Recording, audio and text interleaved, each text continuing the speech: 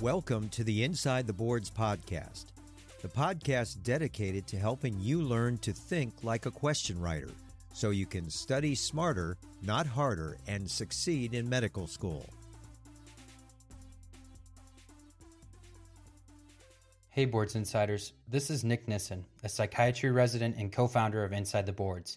You may have heard of my podcast, Brain Health with Dr. Nissen. In this ITB collaboration episode, we're going to combine my show with ITB to discuss psychiatry and neurology, as well as a new field on the forefront of psychiatry, optogenetics. Stay listening to the end to learn about how optogenetics is showing us how to control the mind using just light. Let's begin with a question breakdown from our all-audio Q bank. A 9-year-old boy presents to his primary care office with his mother, who has noticed behavioral changes over the past 3 months. His teachers have made multiple complaints about his inattentive behavior and state that he often daydreams in class and stares off into space, sometimes not responding to his name for several seconds. The patient's mother has noticed similar occurrences at home, but attributed them to a poor attention span. The patient achieves good grades and completes his homework every night. He has no problems getting along with his siblings or other children in his class. Physical exam is unremarkable and he responds appropriately to questioning. The medication used to treat the most likely diagnosis has which of the following mechanisms of action? Is it A, acts as an agonist at alpha-2 adrenergic receptors? B, modulates firing of neuronal voltage-dependent sodium channels? C, prevents packaging of catecholamines into presynaptic vesicles? Or is it D, reduces T-type calcium channel conduction? And the correct answer is D, reduces T-type calcium channel conduction. This patient is likely suffering from absence seizures, which occur primarily in children. These seizures involve sudden loss of consciousness without loss of muscle tone and with no post-ictal state. These patients will suddenly pause for several seconds, during which they will not respond to any stimulus. They will then spontaneously regain consciousness and will be unaware of the seizure. Often, these seizures are misdiagnosed as ADHD, as the loss of consciousness for several seconds is interpreted as being inattentive. First-line treatment is ethosuximide, which works by blocking T-type calcium channels. Hey everyone, welcome to Brain Health with Dr. Nissen. In this show, we explore the universe's great unknown, the human brain. In my reflections and interviews with guests, we'll go to the forefront of psychiatry, neuroscience, nutrition, and medicine to see how we can enhance our mental health, sharpen our cognition, and reach better performance. This is Brain Health, and I'm Dr. Nissen. Let's dive right in. So welcome to the show. I'm here with Dr. Fenno. Dr. Fenno is originally from Alaska and received his MD PhD at Stanford, where he is now a resident physician in the research track for psychiatry. And Dr. Fenno and I had met at Stanford, and he gave a talk about optogenetics, which is what we'll be talking about today. So I wanted to orient people in this talk about, this field of optogenetics, what is going on in this research, and what some possible future clinical implications might be. I think you might find it to be a fascinating conversation. I certainly found it to be fascinating when I first heard Dr. Fenno talk about this. So without further ado, welcome to the show, Dr. Fenno. Hey, thank you very much. I'm very happy to be here.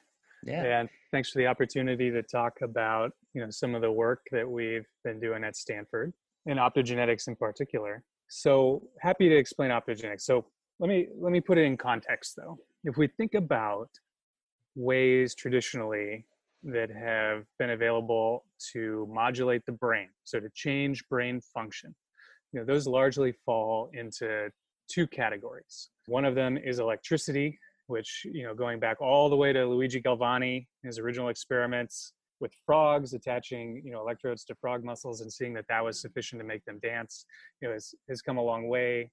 We now use electrical modulation frequently in the brain So you can think of DBS as one of the classic applications. So deep brain stimulation, which is used frequently for movement disorders, especially Parkinson's disease, where you place electrodes very precisely in the brain. For those of you becoming neurosurgeons, perhaps this will be a little too simplistic, but you put electrodes in the brain, you turn them on, they modulate specific parts of the movement pathway, and then you have some sort of therapeutic benefit to the patient. So, electricity has the advantage of being very precise in time. So you turn it on, you turn it off. The electricity turns on, it turns off. You can even modulate these electrodes during the surgery to figure out what the optimal parameters are going to be. So one of the ways that we can modulate neurons in the brain tissue is with electricity, and it's really specific based on time. So what's the other way that we can modulate brain activity? The other is using medications, so using drugs. Mm-hmm. And medications modify the brain, or modify brain activity on a different time scale, right? So the patient takes a pill, the pill is digested, it's absorbed, it spreads throughout the blood, maybe it's metabolized, it gets to the brain eventually, it has this slow peak onset of serum and plasma concentration, it binds to specific receptors in the brain, which is how it gets its specificity. It's on for a period of time, and then as the body metabolizes it, the therapeutic effect wears off. And so someone takes a medication, once a month, once a week, once a day, 2 times a day, 3 times a day, 4 times a day, et cetera. And so the real advantage of using medication for modulating brain activity is a specificity that electricity does not have, right? So by virtue of the agonist, antagonist, ligand, receptor binding, you can choose which neurons you want to modulate, although you lose that advantage of time. So, up until around early 2000s, 2004, 2005, these were the mainstays not only for clinical work, but also in experimental neuroscience. So when we were working in the lab, we would also use, drugs, we would use electricity, with somewhat different implementations, but essentially the same modalities. So, electricity, which is very precise in time, but you can't really choose which neurons you're going to modulate. Chemicals, where you can choose which neurons by virtue of their receptors or other, inherent properties, but less of the temporal control. Okay, so electricity offered the temporal specificity, but you might be stimulating some of the neurons that you don't really want to stimulate. And with drugs, you could focus specifically on some of the different receptors that you want to act on or neurotransmitters. So they're specific in that regard, but over the time scale, they weren't so specific. So how does optogenetics come into this? Optogenetics is really a technique and a technology that has the best aspects of both of those and allows us to very precisely modify the activity of defined populations of neurons precisely in time. And the way this works is that we use microbial opsins. So by microbial opsins, I mean proteins, proteins that are transcribed from genes that come from single-celled organisms. And these are widely found throughout nature. They're found in bacteria, they're found in algae. Recently, they've even been found in some viruses.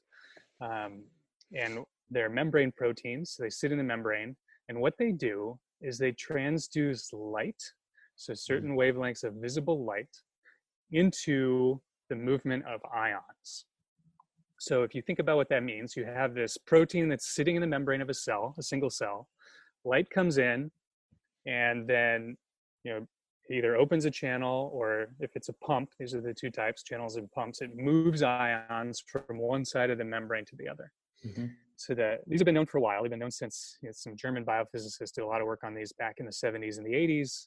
It was kind of an interesting phenomenon, but the bright idea was connecting the fact that these use light to change concentrations of ions, and connecting that idea, that principle, with the fact that neurons also use gradients of ions to control communication, right? So if you think about the action potential as the fundamental unit of communication in neurons, and the action potential is essentially a changing in the membrane potential, the voltage across the membrane, in response to the movement of ions. So the upswing of the action potential is the movement of sodium from outside of the neuron to inside of the neuron.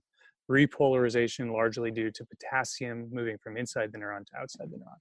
So the thought was, and the hypothesis was, that if we take these membrane proteins, these membrane ion channels and ion pumps Mm-hmm. from single-celled organisms. And if we can get those to express in the membrane of mammalian neurons, so different chunk of the life spectrum here, if we can get those in the membranes of neurons, it is possible that if we shine light on those neurons, they'll have the same effect where the channel will open or the pump will move through the pumping cycle to move ions across the membrane. So by using these ionophores and expressing them in the neurons of mammalian brains, we would be able to gain control over which neurons are specifically activated and when. And so, the original work that was done here at Stanford, it was in 2005 by Ed Boyden, Carl Diceroth, Feng Zhang, a few others, was to do exactly that. So to take a gene called channel rhodopsin, and it was the second variant, channel rhodopsin 2, or CHR2 as it's widely known, which comes from an algae called Chlamydomonas reinhardti, which grows all over the place. You've probably had it on your shoes before. Take that gene, express it in cultured neurons, so neurons that are growing in a dish, patch them using whole cell electrophysiology, which is when you take a needle, a small glass needle, you put it inside the neuron, you can directly measure changes to the membrane potential, including action potentials, and then shine light on them and see what happens. And lo and behold, it worked. It works right out of the gate. And not only that, it works incredibly well. By that, I mean, you can take it, put it in neurons, shine light on them, and they just fire action potential. So the channel is very efficient. And that's the basic premise of optogenetics, is we're using these microbial channels, microbial pumps, these single-celled organism genes. We take them, we do some molecular magic to optimize them to work in mammals, and then we put them into neurons, we can turn them on, which is half of the coin. Shortly thereafter, we wanted to be able to turn neurons off, right? So if we turn them on, you can ask questions of sufficiency. Like, is it enough to cause something to happen if I turn these neurons on? And we can do that by causing these action potentials using optogenetics. The flip side of that is asking questions about necessity, like what happens if I turn neurons off? Is the activity of these neurons necessary for something to happen? And so to do that, a different microbial opsin called NPHR was discovered. It's from a single-celled organism called Neutronomonas phalaenopsis, which I believe lives in the Dead Sea. So it lives in very high salinity environments. And it is not a channel, right? So channel rhodopsin, inherent in the name, it's a channel. This one is actually an ion pump. Okay. And it is selective for chloride ions. And so it pumps chloride ions from outside the cell to inside the cell. And its natural function is actually to maintain osmotic homeostasis in this organism. But we can co-opt this same activity in our neurons to turn them off. If we pump a bunch of chloride from outside of the neuron to inside the neuron, think about like the activity of GABA, for instance, inhibitory neurotransmitter. Exactly. Yeah. Is going to be a net hyperpolarization of the membrane potential. It's going to make it more negative, less likely to fire an action potential. And again, this is exactly what happened. So we can take these genes, we can optimize them for use in mammals. If we put them into neurons, it turns the neuron off in response to light. And so, so far we have now a tool to turn neurons on and a tool to turn them off. And that's enough to ask some of the fundamental questions in neuroscience about necessity and sufficiency of activity, and to do it in a targeted way, because these are genes. So coming back to our original question about, or our observation about electricity and chemicals, about pharmacological agents. So these have the best of both worlds in that they are very precise because they're genes. So we can choose which neurons to put them into, which neurons to express them in. Thereby having the specificity similar to like a drug, like levodopa, for instance, or something like that. Right. But So we just also can control them very precisely in time by turning the light on and off, similar to electricity. Yeah. Okay, so that sort of brings it full circle of how this compares to the other options we have of electricity and drugs. Where electricity, it's very time specific, but not very specific over a space or what what neurons are trying to act on, and then drugs that act more specifically on neurons, but that have a different time horizon. Exactly. Yeah. So this combines the best properties of both of these options, of electricity and of pharmacological agents. And one of the things that was not intuitive about this, but that turned out to be true, is that there has to be some sort of light sensing molecule, right? The proteins, these proteins are not inherently sensitive to light. And as it turns out, nature has reused the same approach multiple times. So in our eyes, we also have rhodopsins, right? We have the light sensing proteins in our eyes that work differently than these. The ones in our eyes are G protein coupled receptors. They work via second messenger cascades. But the beautiful observation is that both the rhodopsins in our eyes, which are G protein coupled receptors, these microbial opsins, which are membrane embedded ion channels and ion pumps, use the same light sensing molecule. So they both use vitamin A, so retinal, which is half of beta carotene, which is why you should eat your carrots for your eyesight. But that in and of itself is not an assumption that could be made. There are other light sensing proteins in nature that use cofactors that are not present in the mammalian brain. So as it so happened, there is enough vitamin A present naturally throughout the brain that we can take these tools, put them in any chunk of the brain we want. You can put them in the midbrain, the brainstem, the peripheral nervous system, the cortex, even the retina. And there's enough vitamin A naturally that's just in the milieu that they function. And that's true in men. Yeah. Those give the light sensitivity to these rhodopsin or to turning off. Is the NPHR also light sensitive?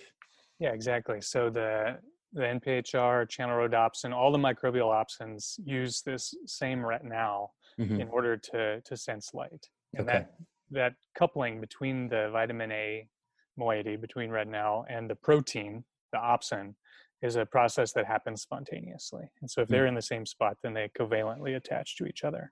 Yeah, that is pretty nifty. It's pretty great. And, the other thing that goes along with this is that they're sensitive to visible wavelengths of light.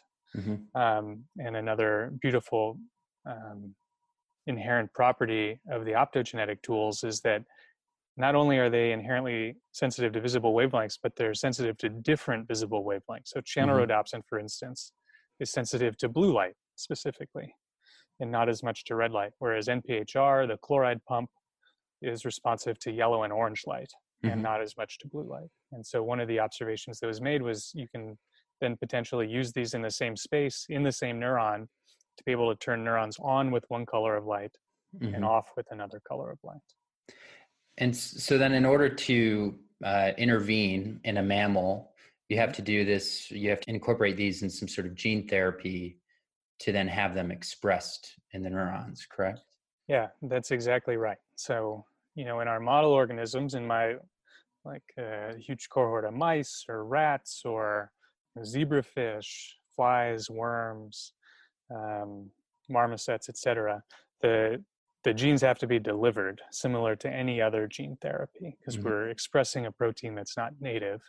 So we have a lot of tricks to do this in our model organisms. We can either stably modify the genome to create a transgenic animal, or more popular now is using viruses to deliver the gene. So the virus that's typically used, the workhorse virus, both in human gene therapy as well as in our model organisms, is a virus that's called AAV, or adeno-associated virus, which is a virus that is very small. The genome is around 8,000 base pairs, and it occurs naturally, widely. We've probably all been infected with it. But it's very safe. It has a DNA genome and it's easy to modify. And so we use that in our laboratory work. And that's also, as I mentioned, commonly used in gene therapy in humans, as common as gene therapy is. And in fact, there are currently 2 human clinical trials, 2-stage 1 trials using optogenetic tools, in this case for a certain kind of congenital, or not congenital, but heritable blindness, called retinitis pigmentosa. And so those are using adeno-associated vectors to deliver various optogenetic tools to neurons in the retina that are not normally sensitive to light in order to sensitize them to light. And this is a disease where we have very good preclinical models where the mutations in humans that cause blindness cause a similar phenotype in rodents, in mice, and in rats. And in rats, it's been consistently shown that taking this approach restores at least discriminative vision. And so that's the goal for these clinical trials. Okay. I'm not involved in them, but that's what I know about them. Okay.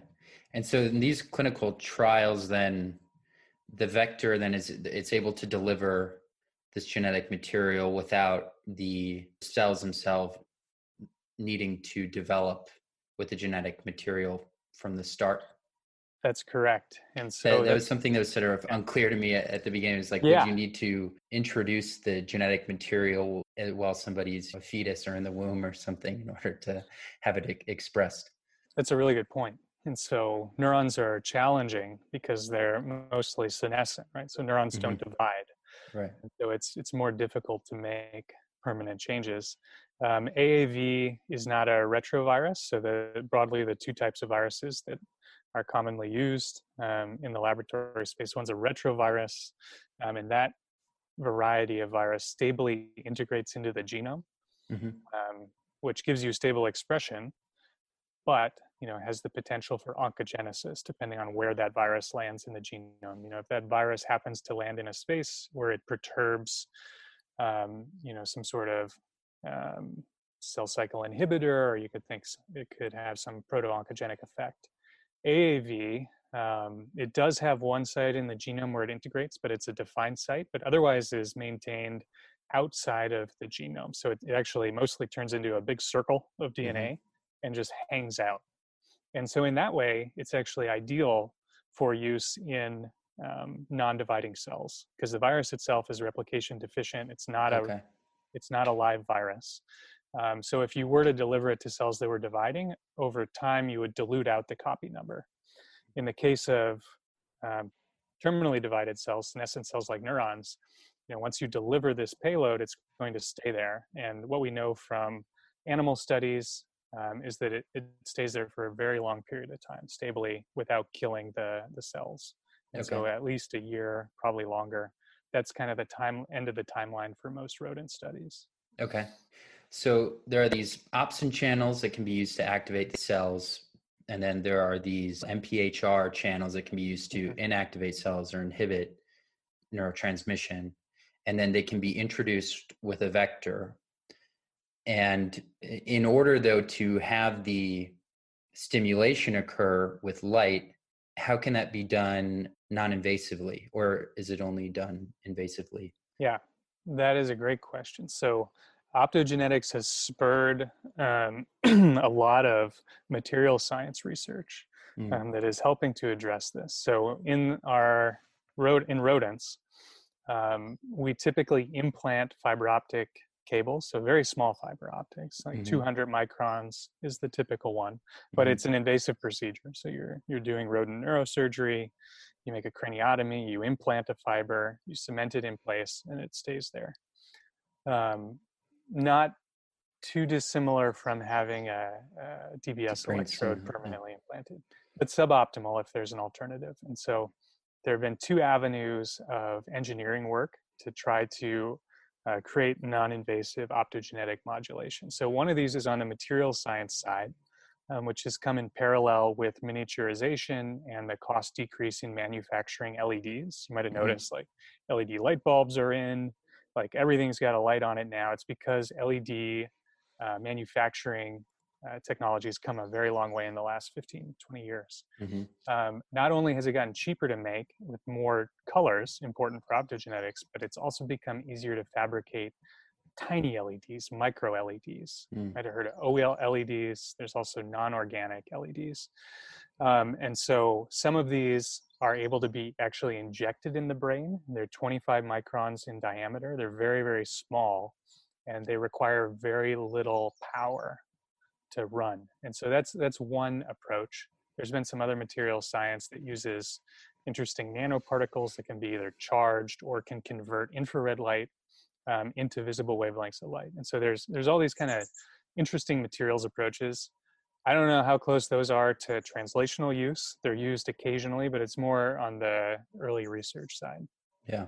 I think the more useful and closer to primetime approach has actually been engineering the optogenetic tools themselves. So we're talking about synthetic biology and bioengineering approaches. And it takes advantage of an observation that has to do with light.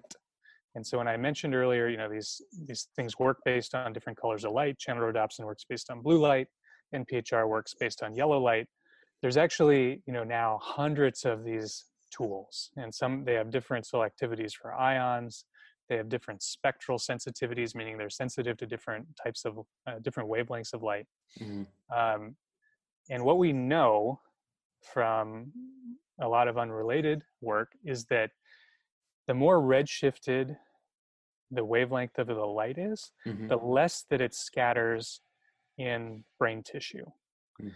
And so if you use blue light, it actually is readily scattering, and that has a lot to do with the lipid composition of the brain. It's the main light scattering portion. There's also a bunch of inherently absorbent molecules like NADH or NAD+, FAD, etc. But the more redshifted we get, the closer to infrared, the more that light can penetrate the brain without scattering. So what that practically does is it allows us to have our light source much further from the region of the brain we want to stimulate. And that's one of the engineering aims. So we've taken and we've shifted the spectral sensitivity of a lot of these opsins very close to infrared wavelengths. Mm-hmm. And there appears to be an inherent cutoff that has to do with retinal as far mm-hmm. as which wavelengths retinal can absorb when it's attached to an opsin. So we're getting very close to that theoretical limitation. The other advance we've made is making the opsins themselves more sensitive to light. So making it more likely that they're going to open if they're a channel or move through their pumping cycle if they're a pump in response to a single photon of light. Mm-hmm. So what that does practically is it means we need now less light power, so fewer photons per area. Mm-hmm. So think about just like you need a dimmer bulb essentially to get the same effect. And so if we put those two things together, redshifting the wavelength of the opsin mm-hmm. and increasing the sensitivity, it now allows us to move the light source actually dramatically further away than we originally needed in order to get the same kinds of behavioral effects and the same kinds of modulation of neuron activities. And so in rodents now, in rats, we can have the fiber placed on the dura and stimulate brain matter that's 6, 7, 8 millimeters away from that. Yeah. Which, if you scale that up to a human brain, that's not a ton of space, mm-hmm. Unless you're thinking about, for instance, cortex. So cortex is, close to the dura. It has a thickness that's a bit thicker than, a centimeter, but is on a similar order of magnitude.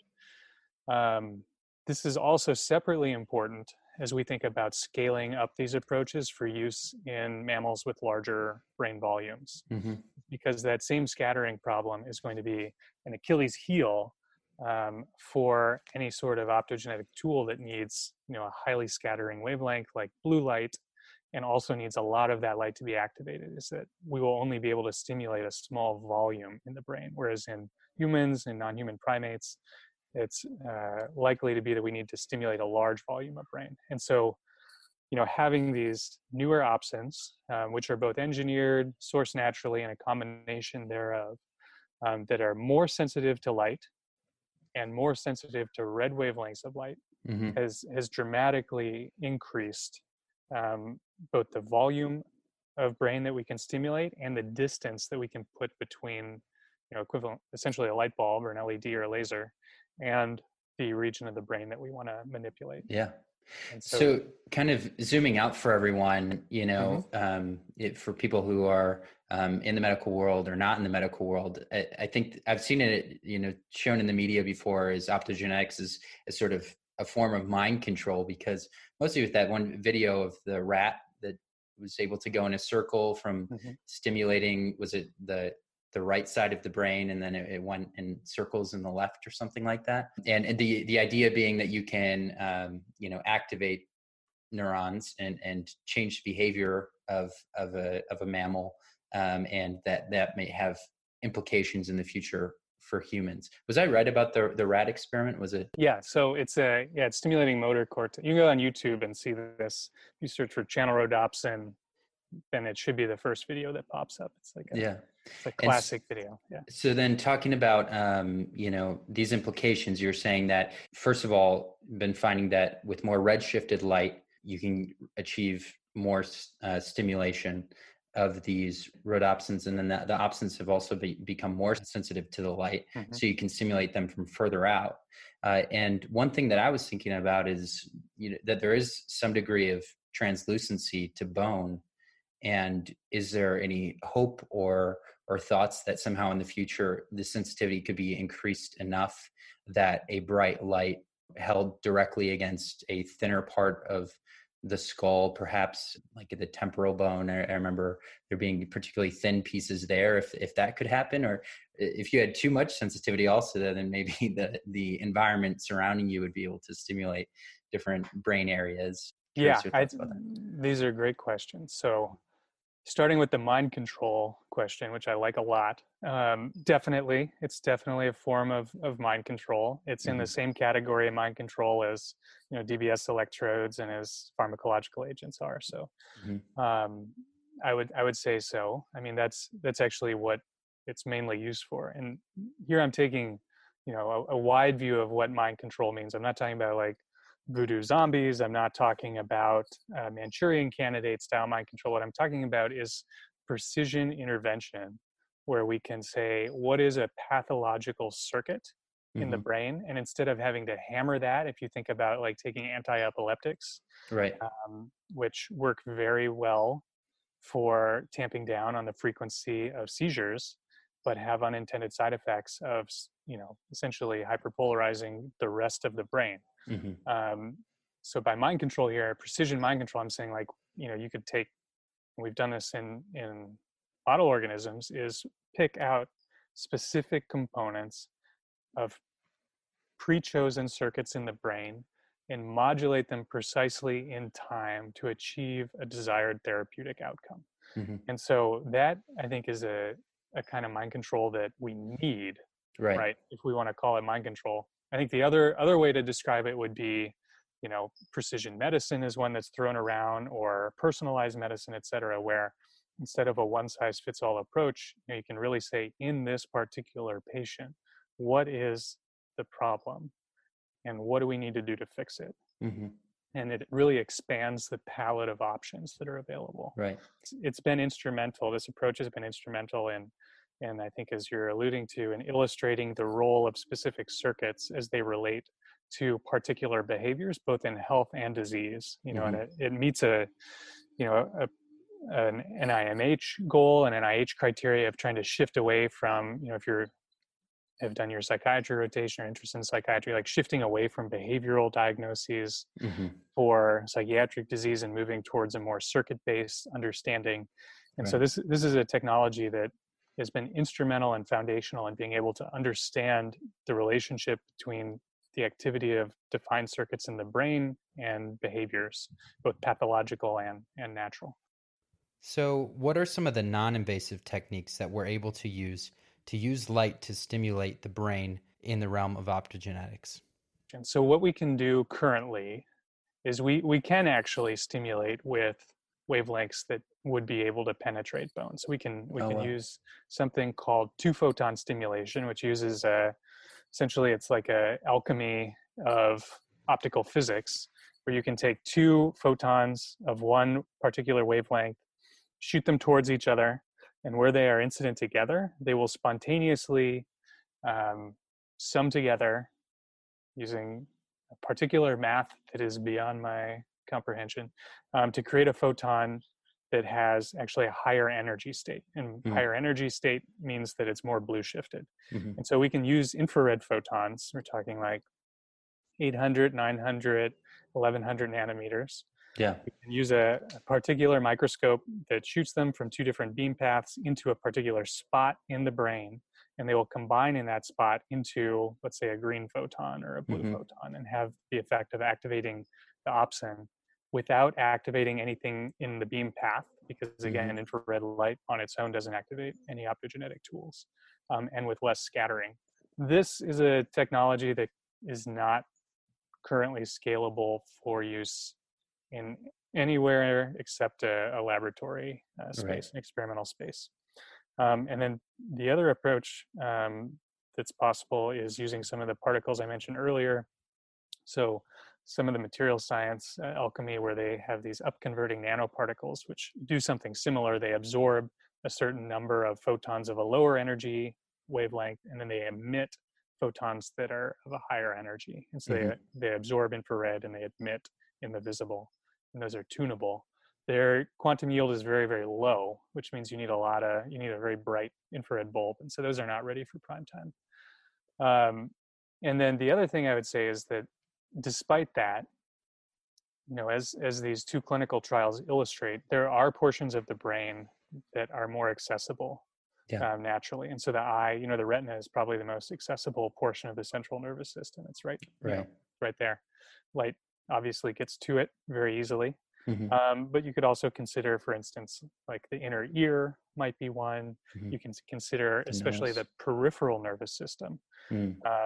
So pain nerves, motor nerves, things where you could use a nerve cuff, which has been described multiple times, that you implant permanently in the peripheral nervous system in order to stimulate or inhibit certain types of sensory or motor neurons. And then that brings you to the spinal cord. So, there's a lot of interest in using some of these precise tools, optogenetic tools, in order to address some of the sequelae of spinal cord injury, such as paralysis, chronic pain, desensitization. And so if we want to talk about the midbrain, the deep nuclei of the brain, those are currently beyond the reach of some of the less invasive approaches to optical stimulation. But the body is a big landscape. There's a lot of other parts that are not exceedingly beyond the reach of technologies that we have today. Yeah. Well, you just talked about, I think, some of the different possible implications and how this could help people, naming some of those, like spinal cord injuries, for instance. You talked about the trials that are happening with retinitis pigmentosum. Are there other sort of ways that you see how this can really help people that really get you really excited about it that we haven't touched upon yet? Yeah, absolutely. So, a lot of the work that I talked about was pioneered in the Deisseroth lab, so Carl Deisseroth's lab. So Carl Deisseroth is a psychiatrist. I'm a psychiatrist. A lot of different psychiatrists come through the lab and are really excited about these approaches for psychiatric disease. So I think there's three main ways that these are applicable to psychiatric disease. And the first is really just understanding more about how the brain works normally. Like when we think about psychiatric disease, you think about, if you poll 10 people and they ask their, second cousin what they think about psychiatry, it's going to be Freud, it's going to be quackery, it's going to be not a medical doctor, et cetera, right? So psychiatry has only recently started to catch up with the rest of modern medicine. And some psychiatrists might take issue with that characterization, which is totally fine. But if we're thinking about psychiatric drugs, we're talking about the last 50 years. If we're thinking about diagnosis, we're using behavior, and we're slowly moving over to circuit descriptions. And I think a lot of that is because we don't have a fundamental understanding of a lot of how the brain works. And so using optogenetic tools in order to understand more about how the brain works normally, I'd say that's the first way. The second way is to create disease models of psychiatric disease. So most psychiatric diseases, many psychiatric diseases have a large heritable component to them, but there's no single gene, right? There's no, synuclein mutation like for Parkinson's disease. There's no EPO-A4 or whatever for Alzheimer's disease, we don't have the same kind of genotype phenotype relationships for most psychiatric diseases. But what we do have is we have consistent observations for how certain parts of the brain change as far as the way information moves through circuits or the way that certain neural activity changes. And we can use these tools to replicate that in laboratory models to create disease models that we otherwise would not have. That gives us access to then drug screening platforms, to other interventional approaches. So creating new disease models using these techniques. And then the last way is with direct therapeutic intervention. So, I highlighted the 2 trials that we have so far for retinitis pigmentosum, but thinking about, what can we do for patients who have intractable addiction? Can we modulate, circuitry that involves nucleus accumbens? What do we do in the striatum? What do we do for patients who have, schizophrenia and autism? We have drugs that work fairly well for some people, but mostly for, negative symptoms in the case of schizophrenia. And we don't really have any drugs for autism spectrum disorders, but we know that there are certain circuit abnormalities that are consistent and that change with therapeutic intervention in the case of schizophrenia. And so being able to have these kinds of targeted approaches to modify brain activity in order to treat psychiatric disease, I think that's the thing I'm most excited about. We have a ways to go, but the progress that has been made over the last 10 to 15 years is just mind-blowing. It's a phenomenal amount of progress to go from using electrodes and using chemicals to try to patch together a story about what's happening in the brain, to being able to take awake behaving animals, as you mentioned, turn on a light and watch them run in a circle. Turn on a light and watch them press a lever for a light. Turn off pain. And beyond the central nervous system, like you can think about cardiac pacing.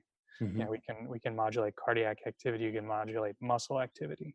So being able to make these changes so precisely has really driven our knowledge forward, both fundamental knowledge, knowledge of different disease states, and now already moving into the therapeutic realm. So I think that kind of progress is just incredible, and it makes me very excited about where this is going to go over the next 5 to 10 years. Thank you for that awesome exploration of optogenetics, Dr. Fenno. To wrap things up, I wanted to ask you, what are your keys to brain health in your life, be it mental health, cognitive enhancement, or just optimizing performance? What do you find to be something that is really helpful in optimizing your brain health? Sure. I'm happy to. I mean, I can tell you what I do to try to stay sane every day, which is, in the morning I get up and I think about 3 things I'm excited about, and it gives me a positive attitude for the day. Try to exercise. I think exercise has been shown consistently to be, the one thing that drops out as far as things you can do to improve your mood. You can that we recommend to people to try to maintain brain health in the long term. I have no plans to express optogenetic tools in my brain to try to improve my brain health overall. But, as someone who, and we didn't talk a lot about it, but in the clinical side, I mostly work in addiction. And, one of the things that consistently impresses me in the patients that I work with is how much happier they are and how much happier they say they are with changes to their substance use. And so, I work on Anna Lemke's clinic. She's runs the dual diagnosis clinic here at Stanford, and one of her main interventions with patients, a brief intervention, is just to work with them to see if they're willing to do a month with no substances. And people to some degree have done. I heard this has become popular, like was it like Sober January or something like that?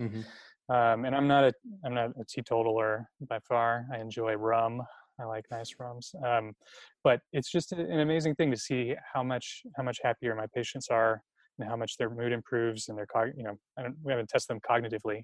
I imagine cognitive performance would improve simply because what we know about the relationship between cognition and mood. But just how being away from substances for a month helps them. So you can take or leave it, but that's something that has consistently impressed me with my patients, and that I recommend to all the patients I see in the addiction clinic. Yeah. And so I would be interested, and I turn it around on you, to see what would happen. I don't know if there's any studies for like a sober January, just to see how people's cognitive performance changes, but that would be the one thing clinically that I've observed that I'd throw in the mix. Yeah, it'd certainly be interesting to look into. And I know, like, for instance, something that I see all the time talking about substance use and the impact on our lives. One thing that I think goes somewhat unexplored with a lot of healthy people, outside of the hospital, is the impact of substance use on sleep, and how important sleep is for brain health and for mental health. The number of people across America who routinely have several drinks at night, and then, have problems with their sleep quality. Some of the relation that the alcohol consumption in extremes related to, decreasing the amount of REM sleep, for instance, is an important consideration for some people. And for a lot of people, they sense that it helps them to fall asleep more quickly, but the quality of the sleep suffers, and that can have downstream effects on Alzheimer's risk, for instance, and accumulation of amyloid beta plaques. Yeah. And if we take a step back and, reframe our view of alcohol, of, benzos, other substances, in terms of what we talked about at the beginning, as a society, we might classify one thing as a medication, one thing as an illicit substance, one thing as a tolerable, intoxicant, et cetera. But like at the end of the day, the brain doesn't care. Brain's perspective is like, what does it bind to? How does it change the way information moves through the brain? How does homeostasis change in the short term and the long term, right? And so, with a number of drinks, and again, everybody's different. You fall asleep, pass out, if you will. But there's an acute change in homeostasis in your brain where activity is amped up. So then as you metabolize the alcohol up, you wake up earlier in the morning, your sleep quality is terrible.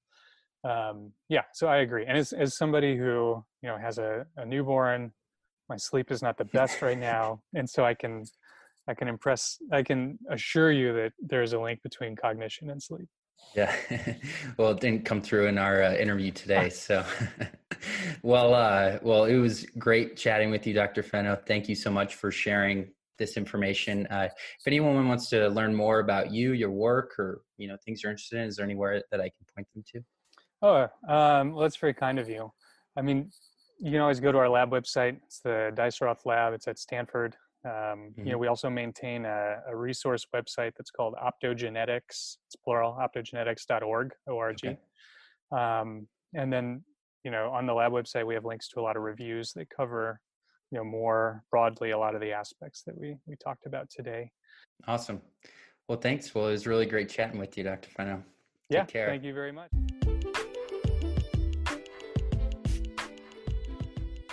You can find our other episodes at drnissen.com. You can also subscribe to our podcasts at Apple Podcasts, Spotify, or wherever you get your podcasts. Thank you for listening.